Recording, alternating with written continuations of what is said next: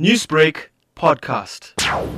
We are asking that we be allowed to sell on level 3, both online as well as with the opening of stores. And that is because we want a clear distinction to be made between tobacco products and electronic vapor products.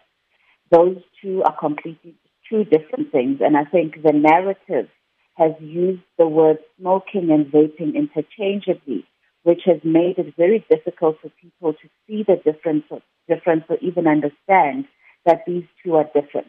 The one is combustible, contains tobacco, and the other one does not contain tobacco.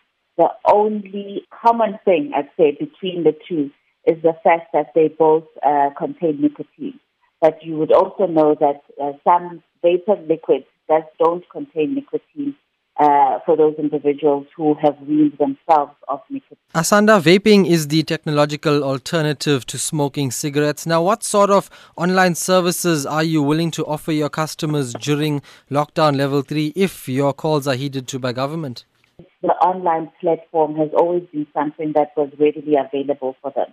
So they've sold their products from your juices, devices, the accessories via online platforms, and they've established reliable courier and delivery services. So we're saying let that part be open because we don't need new infrastructure to ensure that the delivery of goods happens. So we want that bit to be allowed at the very least if the shops are not allowed. Because another concern is the protocols you need to put in place with social distancing, etc.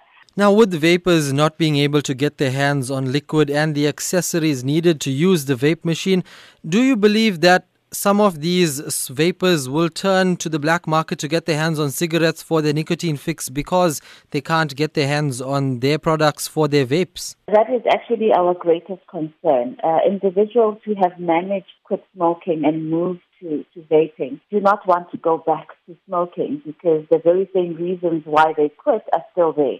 Tobacco kills. We know that the time that tobacco kills people. And when they move to a safer alternative, which is vaping, which, by the way, has been declared to be at least 95% less harmful than tobacco. It doesn't mean it's 100% safe, but it's saying it's a safer alternative to tobacco. Newsbreak, Lotus FM, powered by SABC News.